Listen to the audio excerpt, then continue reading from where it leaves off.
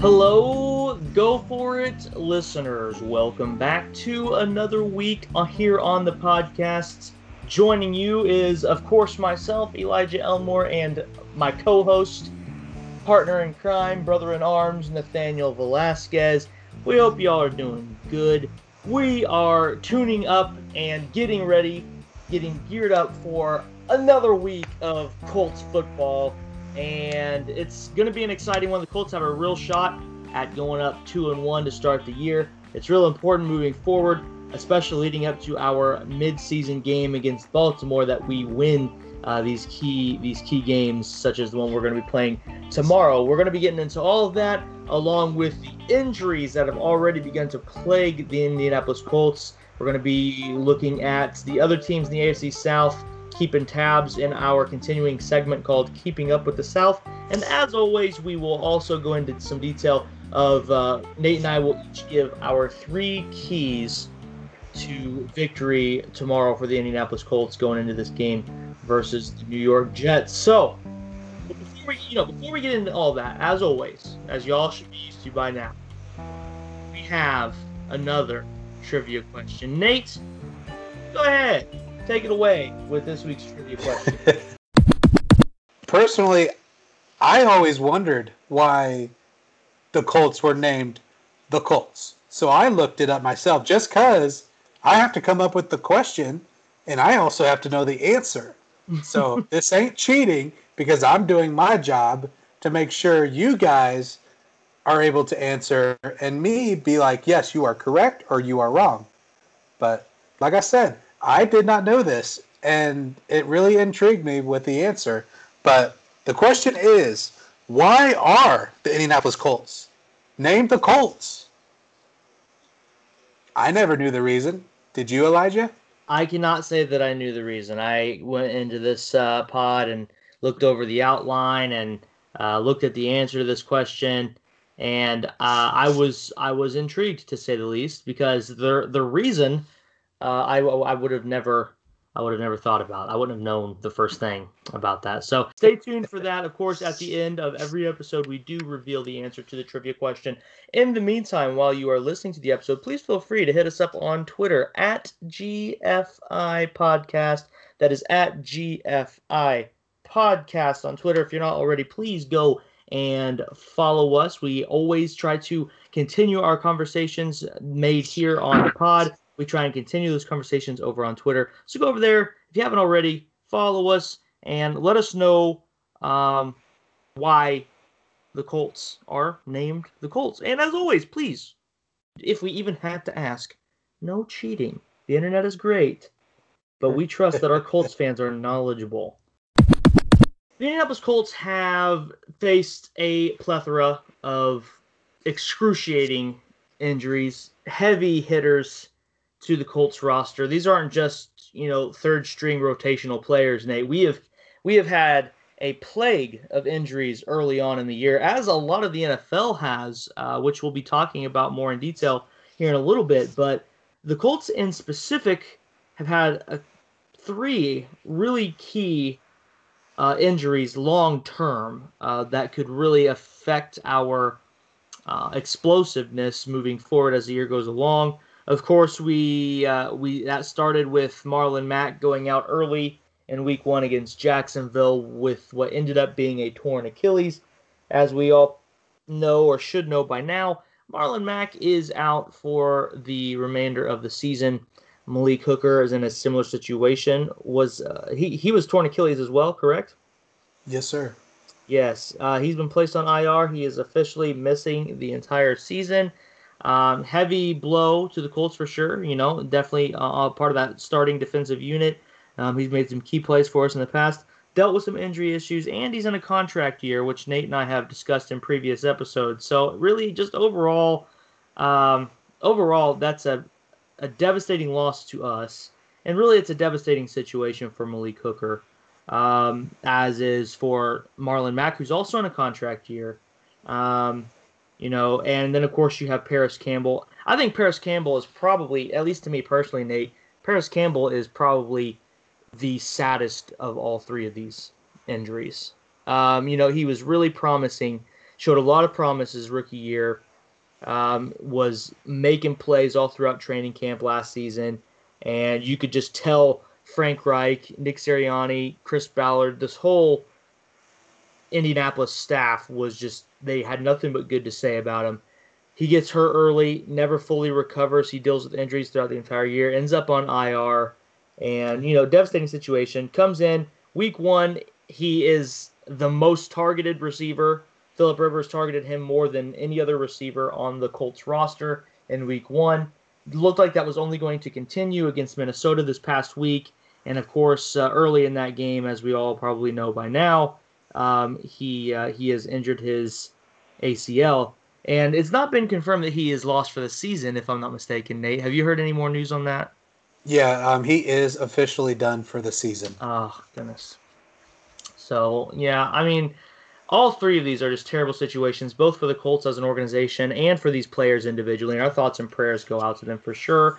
At least two of them, the future, at least their futures, at least in Indianapolis, are kind of up for grabs, especially Malik Hooker. Marlon Mack, I don't know. Marlon Mack is probably more of a lock to be kept around for next season, but Malik Hooker is really kind of the odd man out in this situation. And he's made some plays for us. He's not always been consistent, but he's made some plays for us, and he was Chris Ballard's first ever draft pick. And I feel sorry for the guy, Nate. I really do. Yeah, I don't know what went wrong after the first year when we drafted him, because before he got hurt then, he was lights out for the Indianapolis Colts. Like, no one was wanting to throw to him because in his first couple of starts in the NFL, he was already averaging interception a game. And then when he had a season-ending injury, it's almost like he disappeared. He's never been the same player, or it just hasn't popped like it did before. And obviously he kept getting injured and just wasn't healthy a good chunk of the years that he's been in the NFL. And you do feel sorry for the guy. You really wish he could fulfill his contract year and see if we would resign him or not. And like you said, more than likely, this was his last stint with the Indianapolis Colts. The only way the Indianapolis Colts would probably bring him back is if they want to keep that depth and that he's willing to be a backup just because he can't stay healthy. And we'll talk about this later, but Julian Blackmon showed some mighty plays on Sunday. And yes, thoughts and prayers to Malik Hooker, thoughts and prayers for Paris Campbell, and continue to think about Marlon Mack, which I think Marlon Mack might come back, like you said as well. Yeah, on a cheap deal, probably a 1 year, because I don't think another team, unless they're totally desperate for running backs, I don't think any team would want him. And we'll just bring him back for depth, and he'll be officially behind Jonathan Taylor. Yeah, and if Jonathan Taylor can continue to improve and become more confident in his ability to run the ball and be more consistent in finding the open lanes in the running game, and he can continue to put forth the production he's already started. I kind of predicted this, Nate, in a way. I didn't predict, and I did not want to see Marlon Mack out for the season, especially not with a torn Achilles. A torn Achilles for a running back is a devastating injury. I mean, because even when or if you come back from an injury like that, you lose mobility and you lose agility. I mean, running backs rely, specifically agile running backs like Marlon Mack, they rely on their ankles to be able to make quick cuts like he does, and bounce in and out of open lanes, and just the type of player Marlon Mack is. He relies on strength in that area of his body, and so this is really just a devastating injury to him overall. But I would not be surprised at all. I would be more surprised if the Colts let him walk, because like you said, he would end up really probably not getting signed by anyone. And I feel like he's more used to the Colts, especially now. They can probably, like you said, Nate, get him on a cheaper deal and keep him in Indy and kind of help be a rotational player. Which really stinks. I mean, Marlon Mack, it never seemed like that was going to be his story in Indianapolis. I mean, it seemed like he was going to be the guy in the Yeah, backfield. I And agree. going into the season, Frank Reich was fully confident, and that showed in the depth chart that they released before the season started. Marlon Mack was number one. He was RB1 coming into this year, and it's just really a devastating situation. And um, and on maybe a more selfish basis with this hurts the Colts big time. Paris Campbell was providing something to this dynamic that um, was it was necessary. The Colts has set everything up in this way and in this manner for a reason. And with Paris Campbell, he does things that not every wideout can do. They've been utilizing him in those sweep plays, handing the ball off to him. He gets an open space and just his straight on vertical speed is unmatched by almost no one. And so he gets in open space and he gets 10 plus 10, 12 yards on those run plays. He was being targeted a lot over the middle. He shows a lot of promise in being able to get open and find those soft spots in the defense. And he is his injury is a crushing blow. Marlon Mack, that 1-1 punch we were talking about and we're excited about coming into the season. We're not going to have that now. That's going to kind of limit us a little bit more on the schemes that are called up for this offense. And of course, Malik Hooker, he adds that veteran presence, and he does have playmaking ability. And again, depth. Depth has been a thing that Chris Ballard has been preaching about, and we lost a lot. We lost a lot of key things with those three players. So, I mean, it's the name of the game. It's really unfortunate, but all the Colts organization can do is just move on and try and fill the holes as best as they can. And, that's just the nature of the NFL. Next man up. And so, but, that does lead to the second half of this situation. And that, the question could be posed, how are the Colts going to replace these guys? Nate, you already mentioned Julian Blackmon a little bit. I'm so impressed with Julian Blackmon, and just to give a little spoiler on our Colt of the Game picks, I struggled because I wanted to pick Julian. I wanted to pick Julian Blackmon this week for Colt of the Game.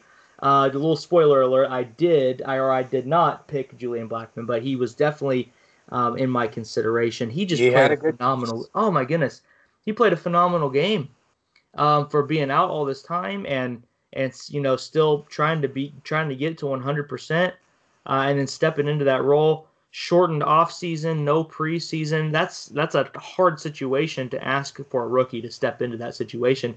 But they obviously, Matt Eberflus and this Colts staff obviously had the confidence in him to go out there and play, because Malik Hooker goes out, Julian Blackmon comes in. He had a couple really key plays. Perhaps the biggest one was where he caught a crossing route down the middle of the field and met the wideout crossing down the middle of the field. Wideout caught that ball, Nate. I'm sure you saw it. That ball was caught. That ball was caught.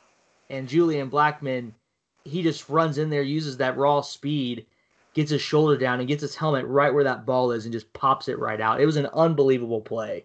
Yeah, we still struggle on figuring out what's a catch and not a catch. Okay, so That no matter was how a we catch, feel and no it was matter how dropped. we feel about it, it would have been nice if it was a fumble, and that would have been a highlight for him. Oh my But the goodness. highlight, but the highlight for me too is when he was taking the place of Malik Hooker because he did get hurt.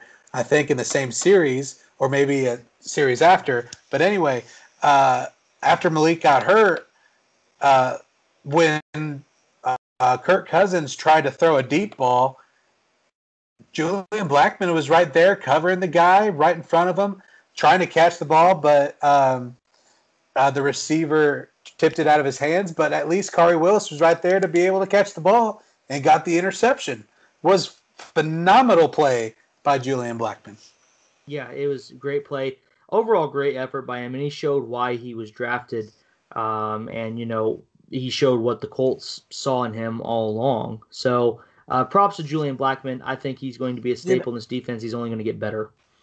you know what we were talking about, the question of how they're going to replace him. Uh, it's going to be kind of difficult just because of how the scheme is trying to be run on the defensive side and the offensive side, Because with Marlon Mack, it was kind of an easy plug-in. Like, okay, well, we got Jonathan Taylor, boom, and we got two more running backs in the backfield that can run the ball if something happens to Jonathan Taylor. But for Malik Hooker, if you had Malik Hooker out there still on defense, then you could easily ask, hey, Jonathan Taylor, we need you to be a slot corner, go in the slot corner. Or, hey, we need you to be outside corner, and then have more in the slot. Like, we could do so many things with that. But now we're like, okay, is Julian Blackmon going to continue to be the starter? Or is he going to be just a situational player? Is he going to be this? Is he going to be that? Just so many mixes because you still got Josh Odom, kind of trying to think of the name while I'm talking. And then you also still have Javon Wilson.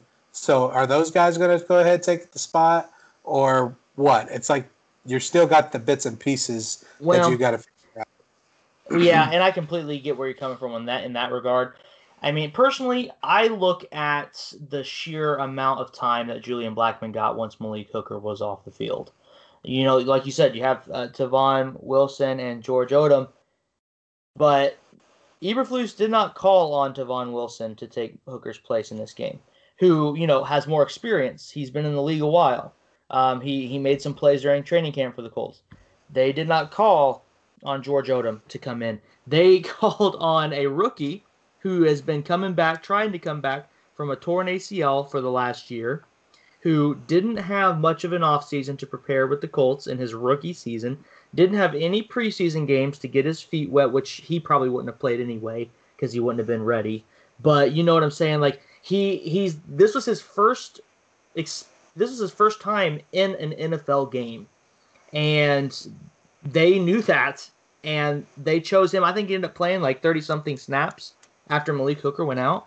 So I think, to me personally, that's indicative of what the Colts are planning to do. I think Tavon Wilson and George Odom are going to be utilized in the same way that they would have been with Malik Hooker, rotational. You know, the Colts they've been one of those teams that want to get to a place where none of their players get fully gassed. You know, hey, all right, Julian Blackmon's been in here. He's been playing, you know, all afternoon. Let's pull him out of the third quarter. Let's give him a breather. We're going to need him healthy for the fourth quarter. We're going to need him strong for the fourth quarter. Let's plug in Tavon Wilson, get him in there. I think that was the plan with Marlon Mack and Jonathan Taylor.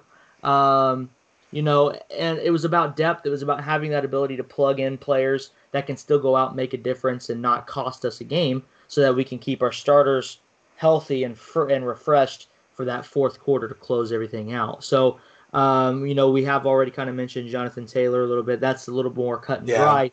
That was really expected. I mean, there's no surprise at how they were planning to replace Marlon Mack in case he went down with injury. Jonathan Taylor is pretty convincing and confident pick to replace Marlon Mack.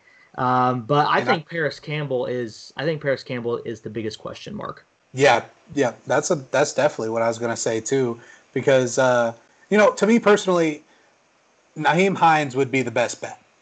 But you called up Fountain, you called him up. You also brought back Marcus Johnson, but he's on the practice squad. He's not going to be available for the game tomorrow. But you also still have Michael Pittman Jr. You still have, obviously, T.Y. Hilton, who could play the slot. But more than likely, we need to keep T.Y. Hilton outside. But I do know we have plays that have T.Y. in the slot. But I know that Frank Reich loves to have those players that you could just put them anywhere and they'd be successful. And that's definitely what Campbell was. He could play the outside. He could play the slot. He could play the wing back. He could do anything. Like when you were talking about the sweep plays, I felt that if he was still healthy, they would run a fake somehow. Either run a fake and pass it to the running back, or play a play action from it, or have Campbell take it, but he'll throw it to a receiver. Like, you could tell they were setting something up because the first 2 weeks, that's what happened. They ran that very same play. So you just knew something like that was going to happen if he was healthy. But now that he's gone, okay, who's going to fill that role? Me personally, Nyheim Hines is the best bet. If it's not Nyheim Hines, maybe you'll think about Ashton Doolin. But the only reason why I say Ashton Dulin in that case is if you want to run the sweep, and I think Ashton Dulin would be able to do that. But if you're wanting somebody else than Nyheim Hines or Ashton Dulin, it would definitely need to be Fountain. Yeah, and I think there's definitely room there. There's definitely an opportunity for him to come in and be involved in plays like that. Only time will tell. Thankfully, we're not the ones that have to try and make these tough decisions. That's been left up to men who are a lot smarter with the game of football than I am. And so we get to just sit back and bite our nails and wait and see what happens. But it's really a tough situation, especially with Paris Campbell. I think he leaves the biggest hole. They all leave huge holes and issues on this team and on this roster. But I think Paris Campbell leaves the biggest question mark. And only time will tell. I do trust in Frank Reich. I do trust in Chris Ballard. I have this confidence in them that they're going to make the right call. Keeping up with the other teams in the AFC South division, real quickly, we're just going to kind of touch on these teams. Again, if you've missed our previous segments, we've started doing this as a way to keep up with the competition because really there is no greater competition, there's no greater obstacle between the Colts and playoff contention than the three teams we have to face twice each throughout the season. That's the Texans, the Jacksonville Jaguars, and the Tennessee Titans. And so that's why we felt it was necessary for the Colts, a Colts podcast to keep up with these other teams because there are perhaps our biggest obstacles towards getting to the playoffs. You win the division, you clinch a playoff spot. That's how it is. So it's important to keep tabs on how they're doing. We do have Titans facing the Jaguars coming up.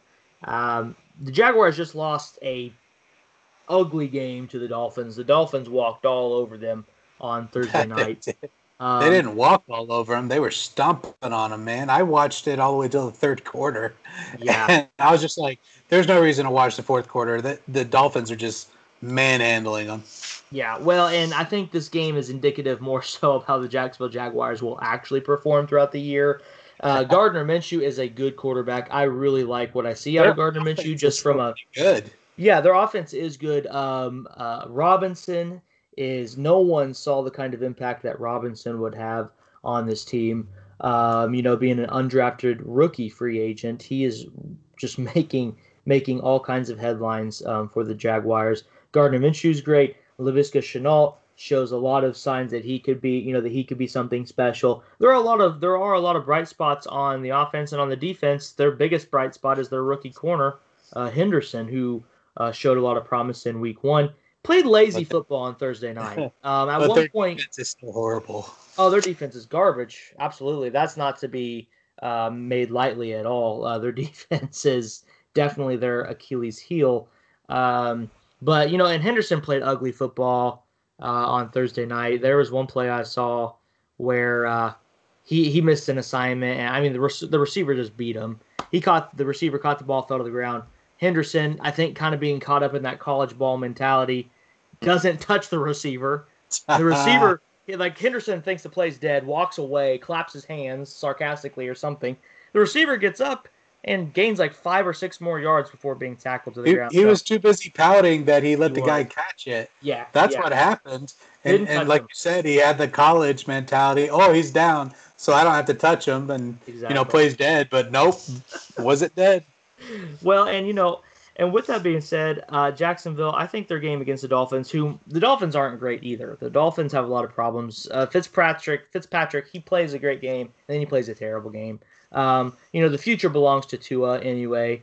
Fitzpatrick's kind of just a transitional quarterback for this team. The Dolphins are still rebuilding, but they walked all over Jacksonville. It makes it hurt just a little worse, Nate. It's as if someone cut my arm open and poured a whole carton of salt in it because the Colts should have won week 1, and Jacksonville, they showed really their true colors of I think what we're going to see more throughout the season.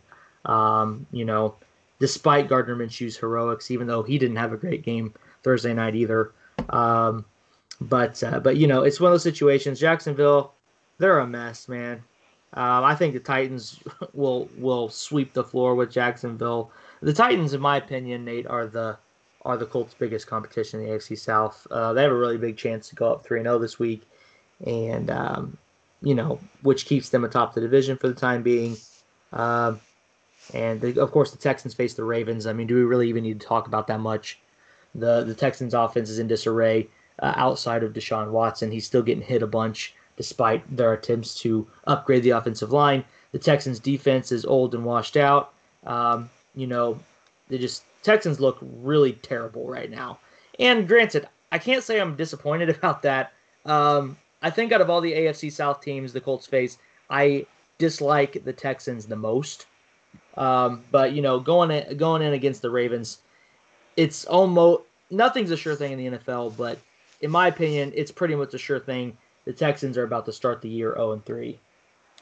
Yeah, against that steel curtain, the Texans are. And when you go back to the Titans and Jaguars game from last Sunday, it actually kind of makes you feel good in a way as an Indianapolis Colt. And this is why I say that, is because Jacksonville was able to move the ball against the Tennessee Titans defense. And also the Tennessee Titans was also able to move against the Jacksonville defense. So it's like none of the defenses so far are stepping up. So that puts a advantage for the Indianapolis Colts because the Colts have been able to move the ball. The problem is the Colts haven't been able to score. Score touchdowns at least. We've been able to do field goals, but we need those touchdowns.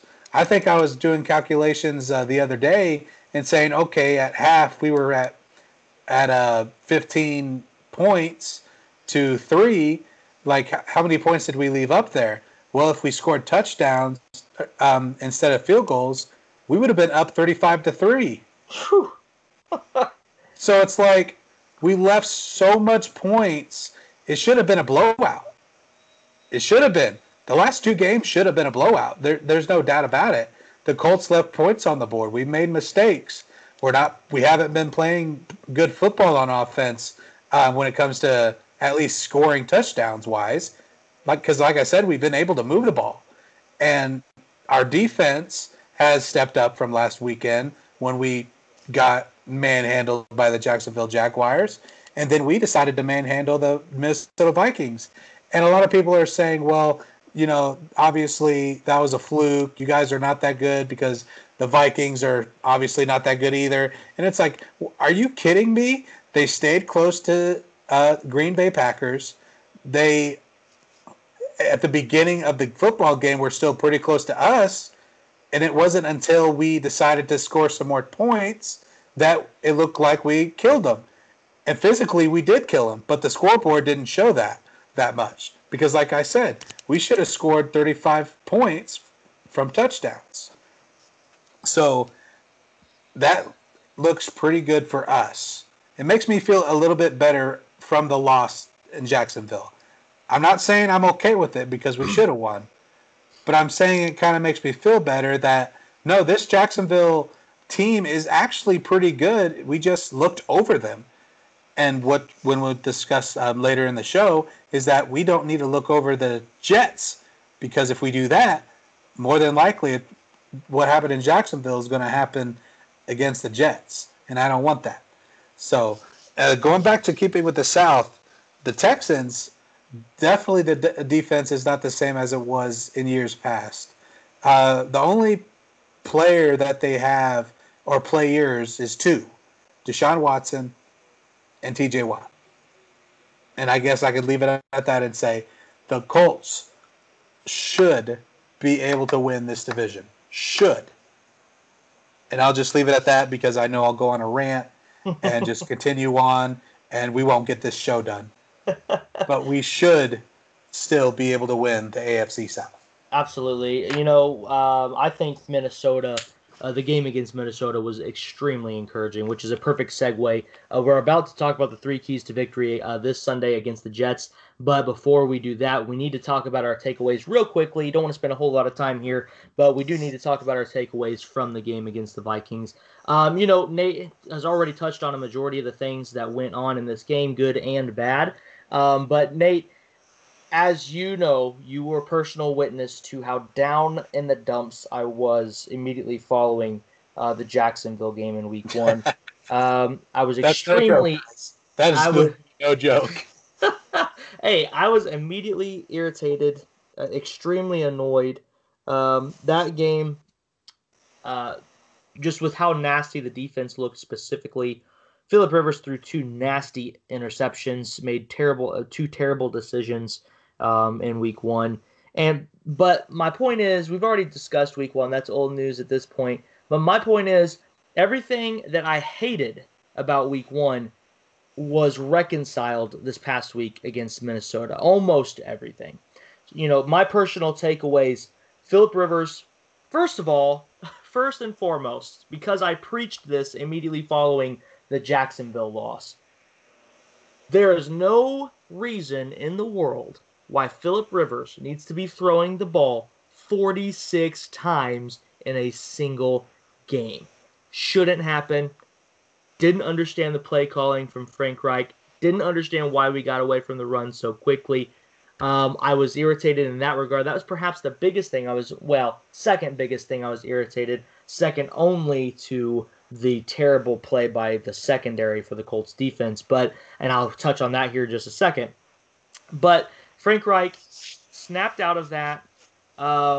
He called a much, much more balanced game for this Colts offense. And even after the game, Frank Reich in his post-game interview said, "This is the blueprint for what we want. This is our blueprint for success. Control the ball on the ground, have that good power run scheme, just demoralize this defense. Take away their will to fight anymore by just running the ball up the gut, pounding forward with what is potentially the best offensive line in the league right now. Pass the ball, when you establish that rhythm in the run game, that naturally sets up play action pass, which Philip Rivers is notorious. He has notoriously excelled when the play action pass is successfully set up. He has excelled in that regard. Use the passing game for more strategic options than to just sling it down the field and hope something good happens with the ball. Philip Rivers did have the one interception, but Nate, I think I can speak for both of us when I say that wasn't on him. No, it wasn't. Philip Rivers he put that right in the chest of Mo Alie-Cox, who just didn't hold on to the ball. I don't mean to make a joke, but maybe we shouldn't have the roof open anymore. No kidding. Oh my word. That goes in with the drop that Ty had. The sun was clearly in his face. Because Mo Alley said the same thing. Oh, that just broke my heart. That was like a 40-yard bomb for a touchdown. Philip Rivers placed that ball perfectly. That was such a smooth pass, such a finessed pass, just right into the exact window it needed to be. And Ty had it in his hands and just didn't close his hands fast enough. The sun was in his face. And Ty, he usually catches those regardless. He is a veteran professional in the league. But the sun was definitely an issue. But Mo Alie-Cox, and Nate, with as big and commanding of a player as Mo Alie-Cox is, I've been thinking about that play over and over all week. If Mo Alie-Cox catches that ball, that's probably a touchdown. I mean, he catches that ball and just falls forward. That's potentially a touchdown play.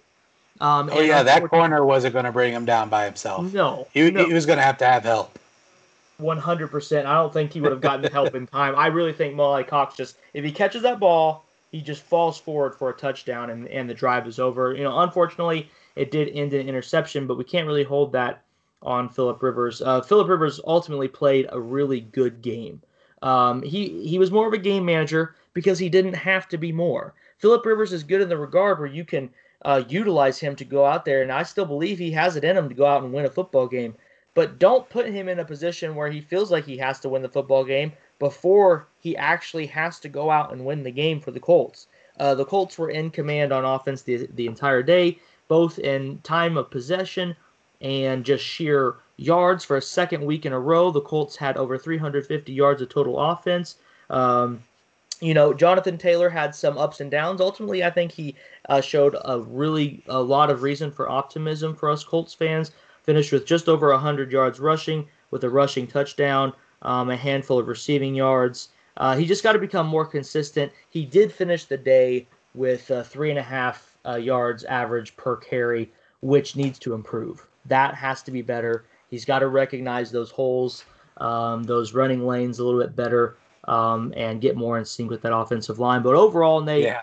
um, overall, I think the sky is the limit for Jonathan Taylor because in the midst of that issue, Yeah. he still ran all over the field. So I think the Yeah. sky is the limit for Jonathan Taylor.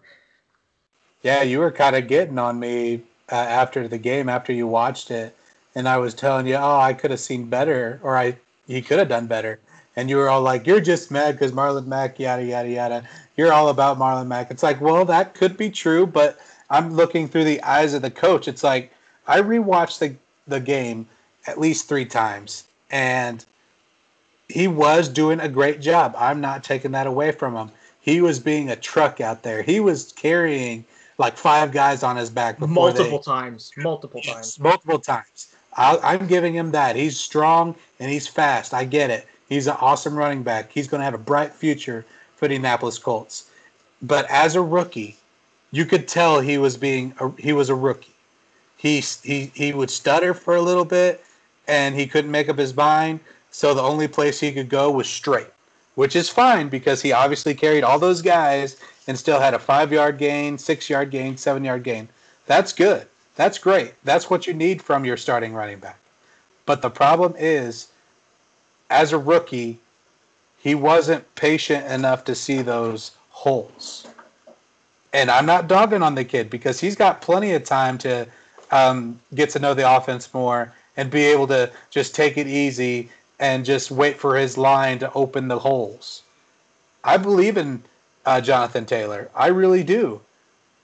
And going back to you, Elijah, you were making it seem like I was dogging the kid. It's like, calm down, man. You don't have to go defensive on me for him. It's like, I get you where you're coming from. You don't have to basically come to my house and hit me with a baseball bat or something. Calm down. I got you. This is great. I love what I see from Jonathan Taylor. Well, and admittedly, going back and watching the highlights from the game, he shows, I mean, for being a rookie running back, he shows a lot of poise and a lot of patience, but it's not consistent. Yes. There were times throughout the day where it just kind of looked like he panicked a little bit. It's like, okay, there's nothing open here. I'm just gonna run here and hope I don't get tackled, or if I do get tackled, I'm just gonna try and carry them on my back for 4 yards, 5 yards, 6 yards. And although he did that throughout the day, and it's just an experience thing. Over time, he's going to get more decisive.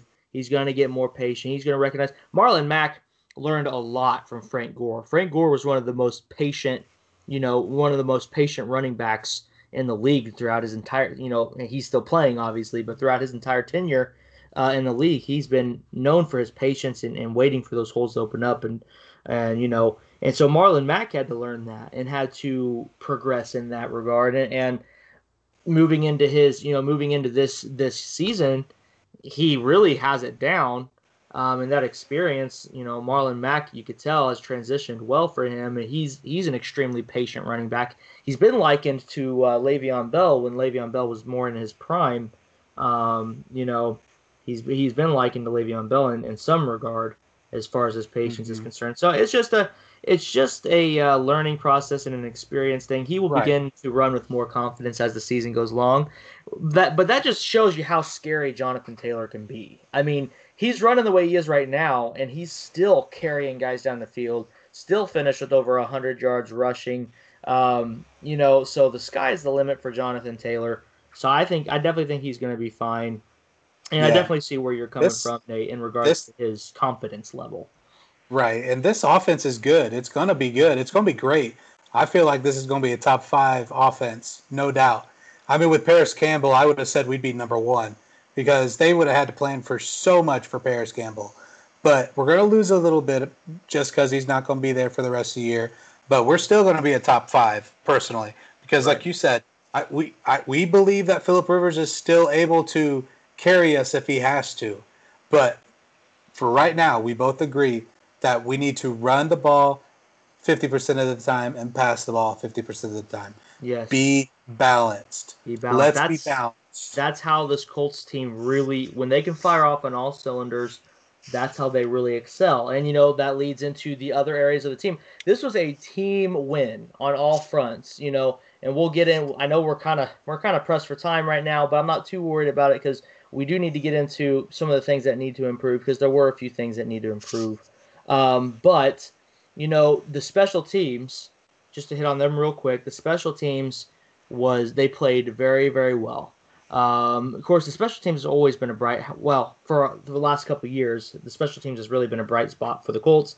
One of the key plays that pop out in my mind is that Luke Rhodes hustle play when Sanchez punted the ball. It was going out of the end zone, and Luke Rhodes hustles to the ball and just makes a phenomenal effort to save the ball from going out the back of the end zone for a touchback. Keeps it in play, and they end up pinning the Vikings back on their own 2-yard line, and that ended up resulting in the safety sack that DeForest Buckner had on Kirk Cousins a few plays later. Phenomenal effort by the special teams, and of course, my boy, Rodrigo Blankenship, showing that Week 1's 30-yard miss was clearly a fluke, was perfect on the day, perfect in extra points, 4 for 4 on field goal tries. Blankenship looked excellent, Nate. There was not one point throughout the day where I was concerned that he was going to miss the. Where you were cringing your teeth and exactly to your seat. Oh, we had that all year last year, and it was exhausting. And no offense to Adam Vinatieri, I love him. You have to love him as Colts fan. But it was nice to have that consistency in the kicking game. And then, of course, the bright spot, I think the biggest bright spot for the Colts in Week 2 was this defense. They showed their ability. They showed an example. They showed just a hint. They gave us just a hint.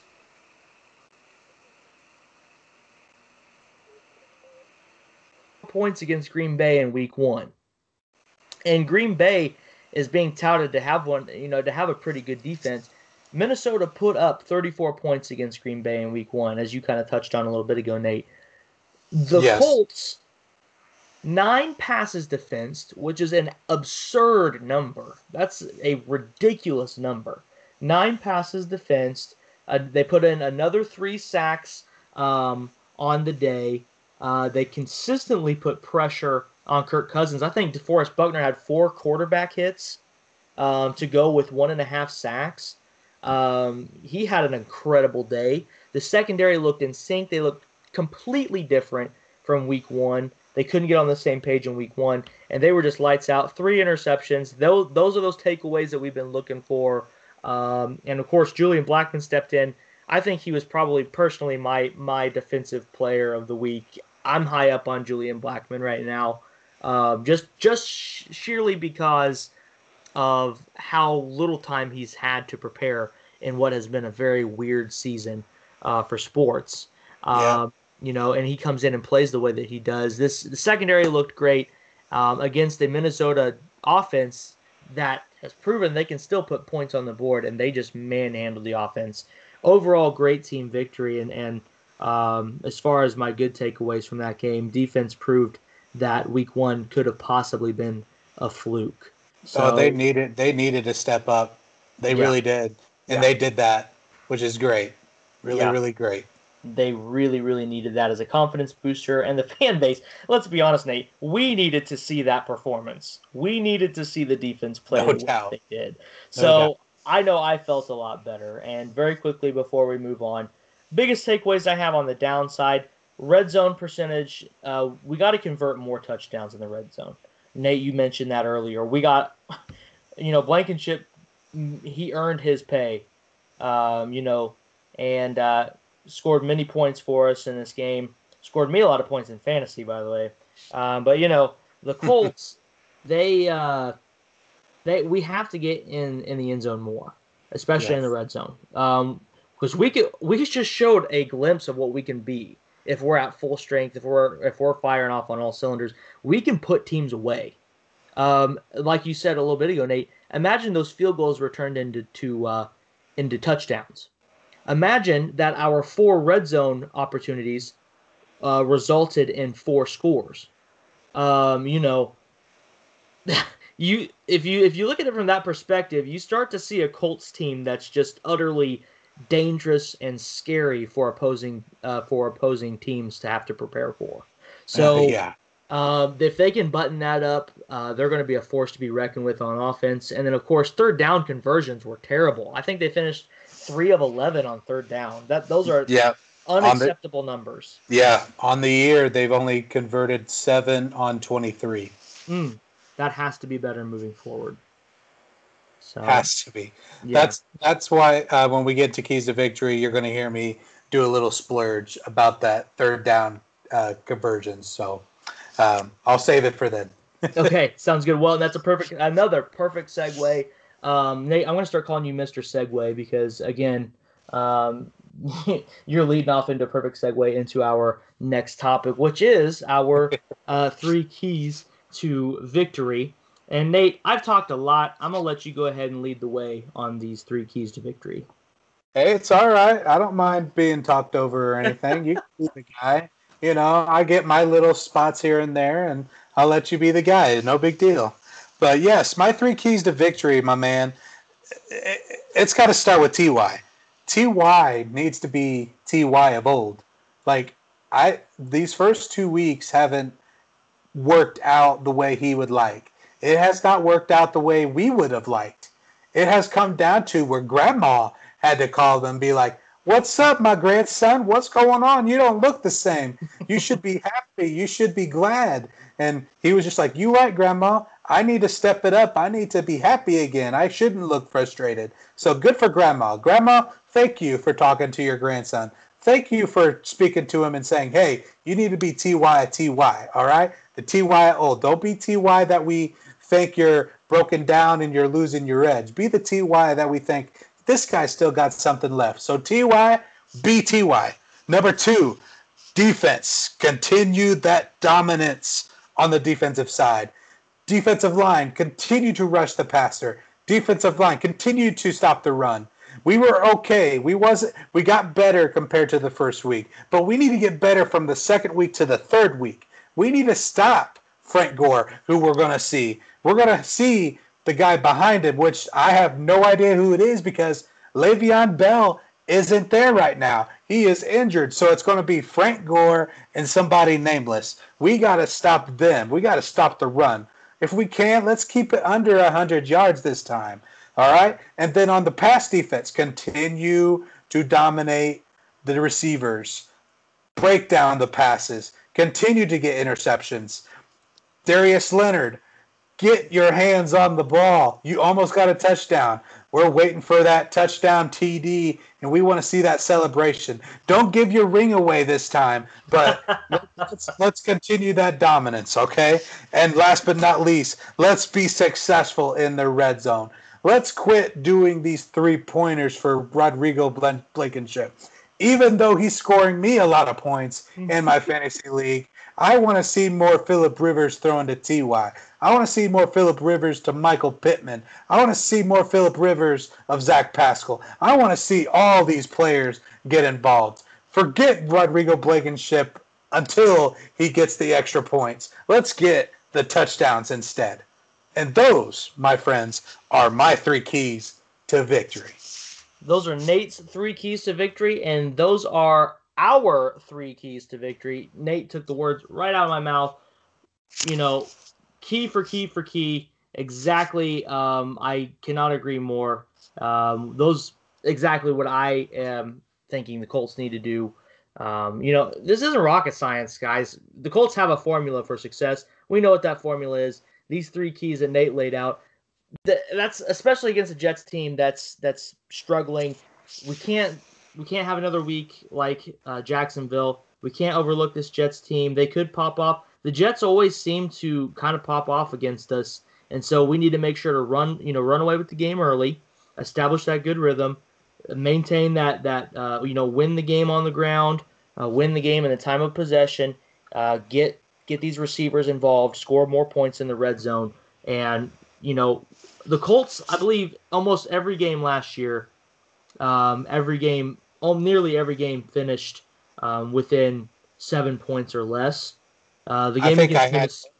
I think I had no nails by the time those games ended. Oh my, yeah, no joke. Like my nails were just destroyed by the end of the season last year, But we got kind of blown out in some games at the end of the season. But I mean, like in all the games where we were stayed competitive and that we won, most of them were within a touchdown or less.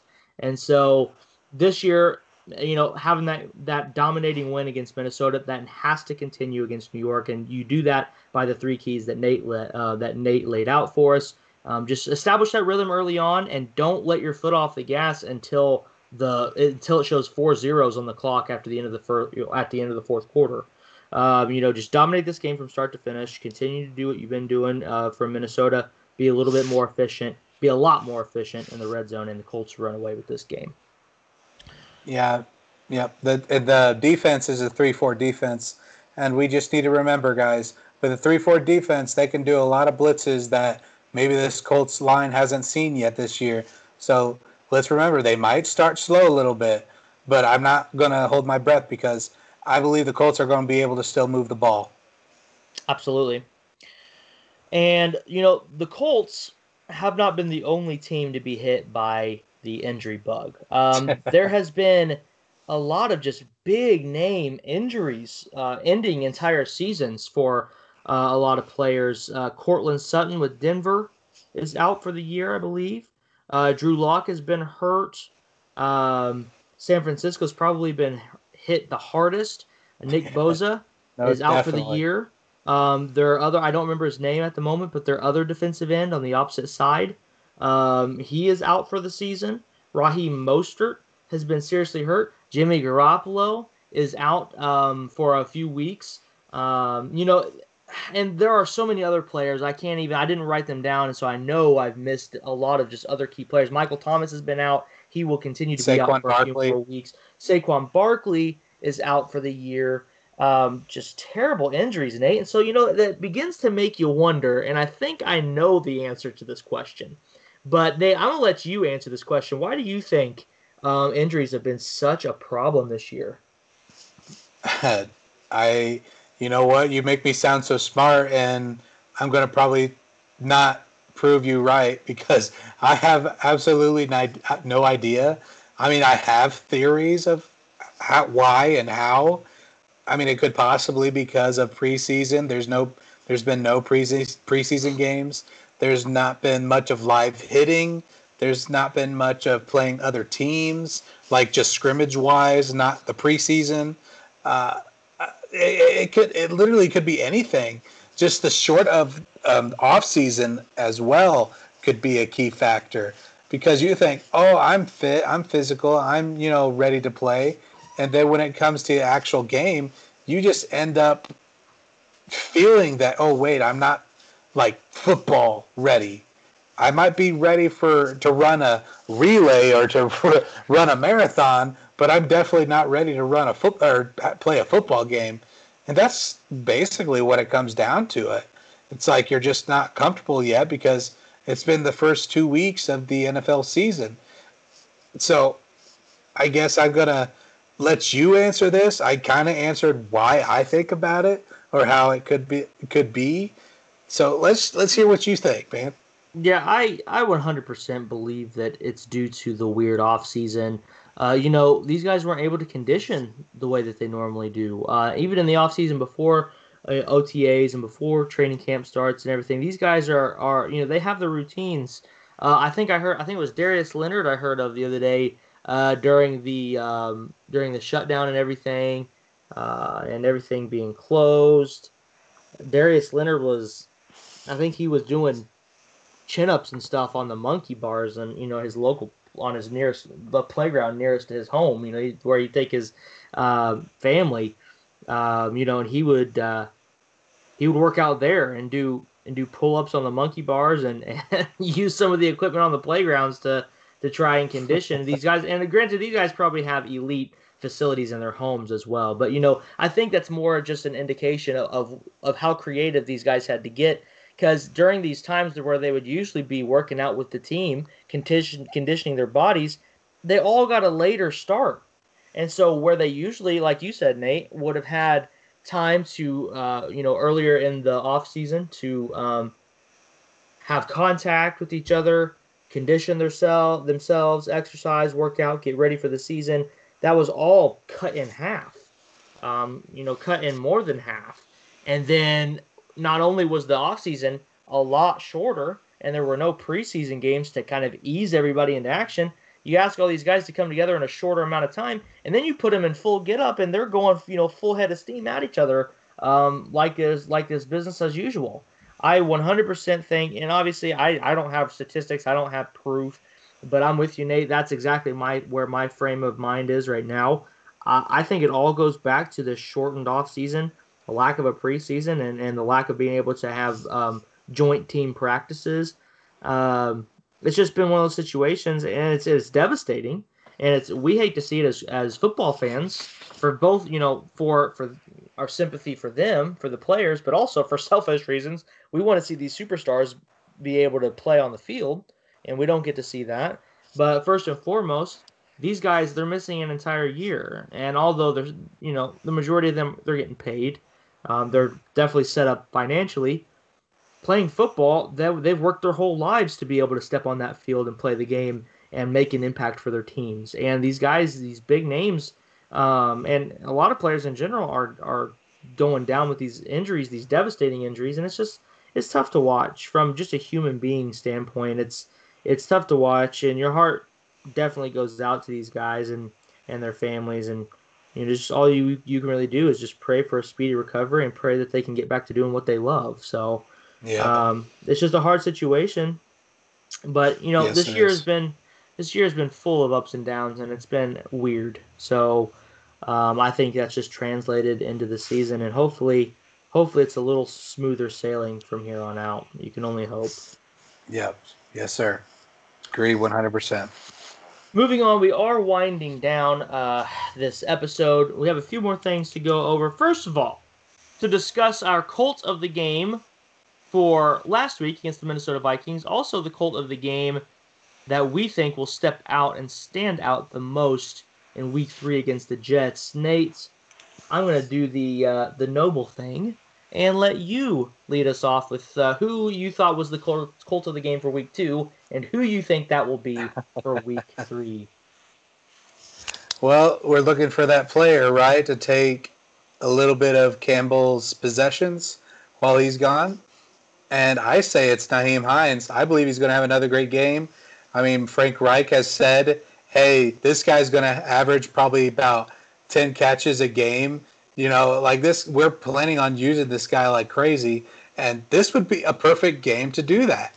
Like I was saying earlier that, Greg Williams is the defensive coordinator for the Jets. For some reason, when he's been coaching against the Colts, he's had some success. So I feel like if they're going to bring pressure, where's Philip Rivers going to throw the ball if he has no time to throw it?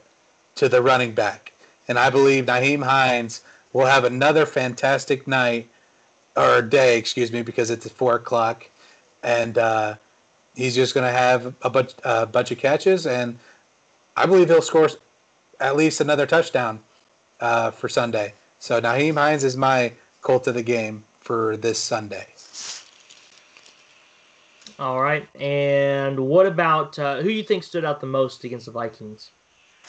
Against the Vikings, I mean, obviously who stood out was Mo Alie-Cox. 5 receptions, 111 yards, average 22 per catch, and 33 his longest.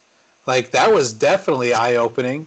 But you know what? For me, I'm going to give it to the rookie, Jonathan Taylor. 26 rushing attempts, 101 yards, 3.9 average per rush. That could be a little better, and I believe he will get better.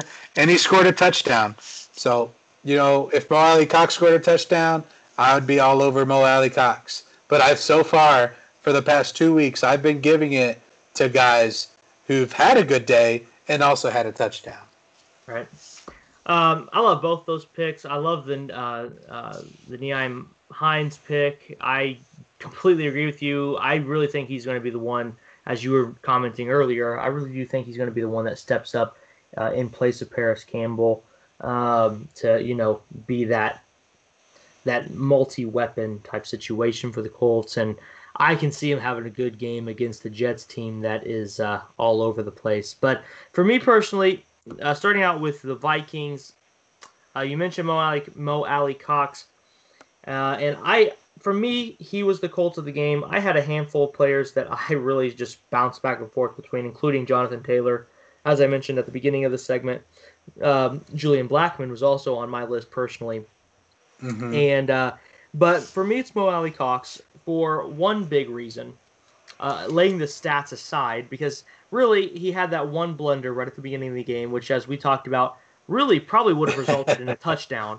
And Yep. if he catches that ball, we're probably having a different conversation here. As you said, you probably would have given your Colts of the game pick to Mo Alley Cox. But, we both are tight end 1, tight end 2, both down. Trey Burton's been down since before the season began.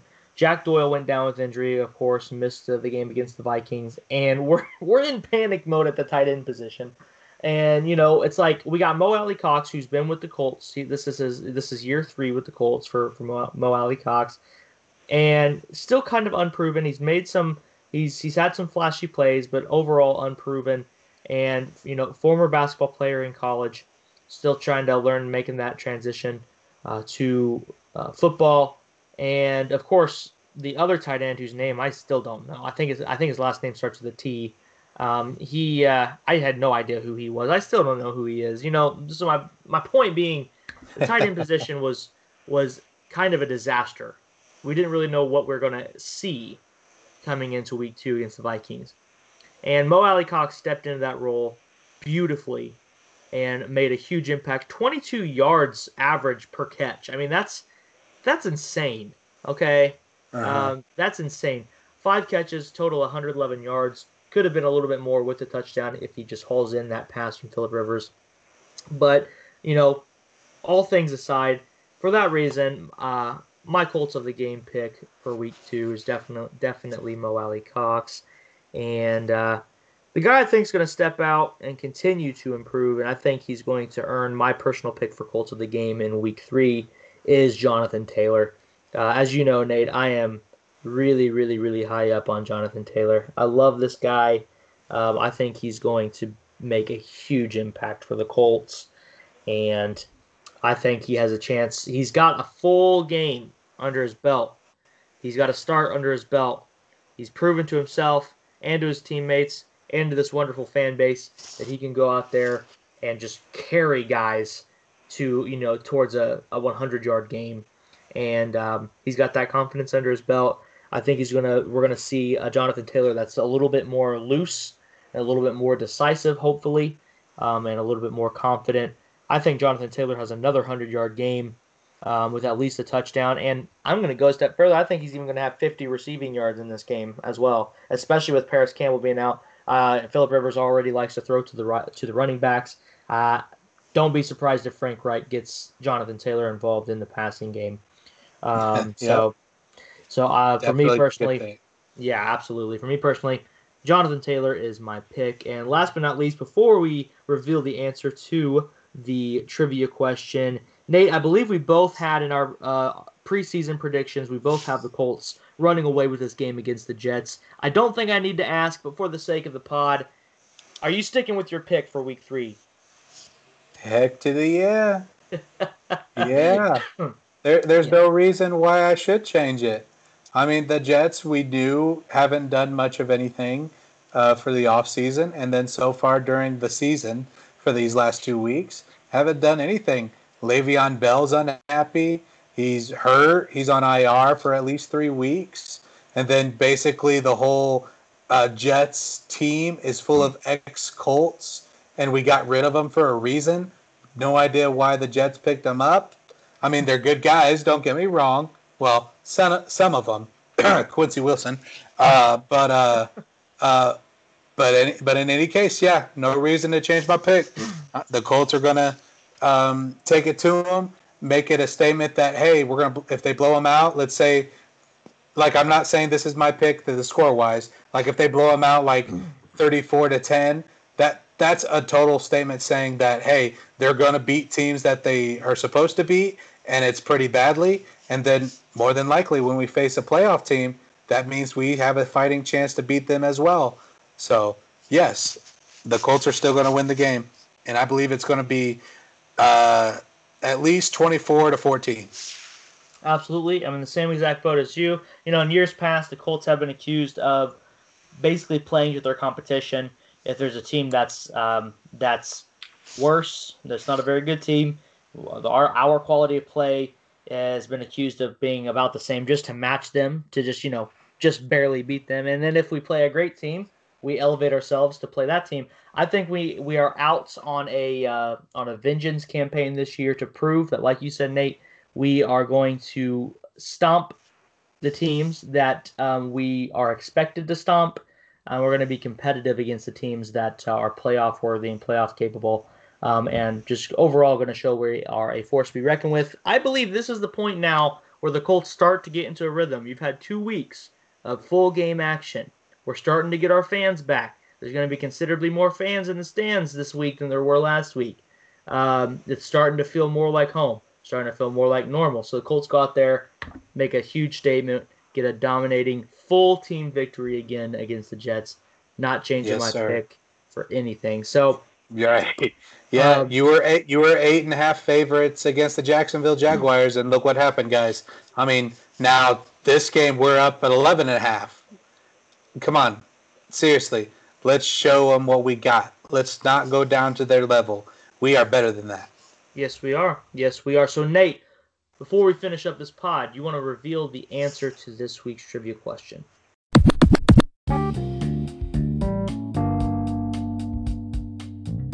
Yeah, I've always wondered why we would call ourselves the Colts. When they moved it from Baltimore, they were called the Colts. And they came here, we were still the Colts. Like, why are we keeping the Colts? Nobody knows. But the answer, the question was, why are the Indianapolis Colts named the Colts? Well, here you go. Now you know. The Monarcher Colts was chosen to pay homage to the rich tradition of horse breeding and racing in the area. But as we all know, they didn't stay in Baltimore. 20 years after again becoming the Baltimore Colts, they relocated to Indianapolis, and in 1983, they just decided to stand pat and not change the name. So there you go. Simple as that. It's Simple kind of as that. well, and I never really put too much thought into it, but I have always kind of wondered, like, why the Colts? Why a horse-themed name for an Indianapolis?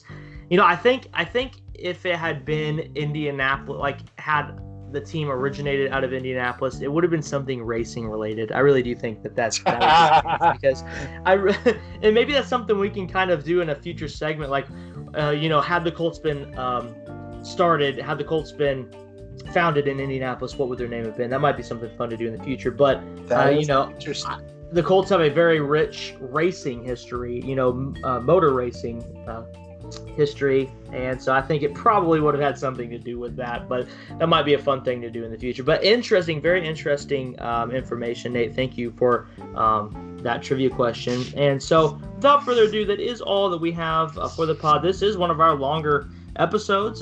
There was a lot to go over, but hopefully you guys enjoyed what you heard, and feel free to continue these conversations over on Twitter. We do monitor our Twitter page every day, and we are itching to continue our conversations that we have here, that Nate and I have together.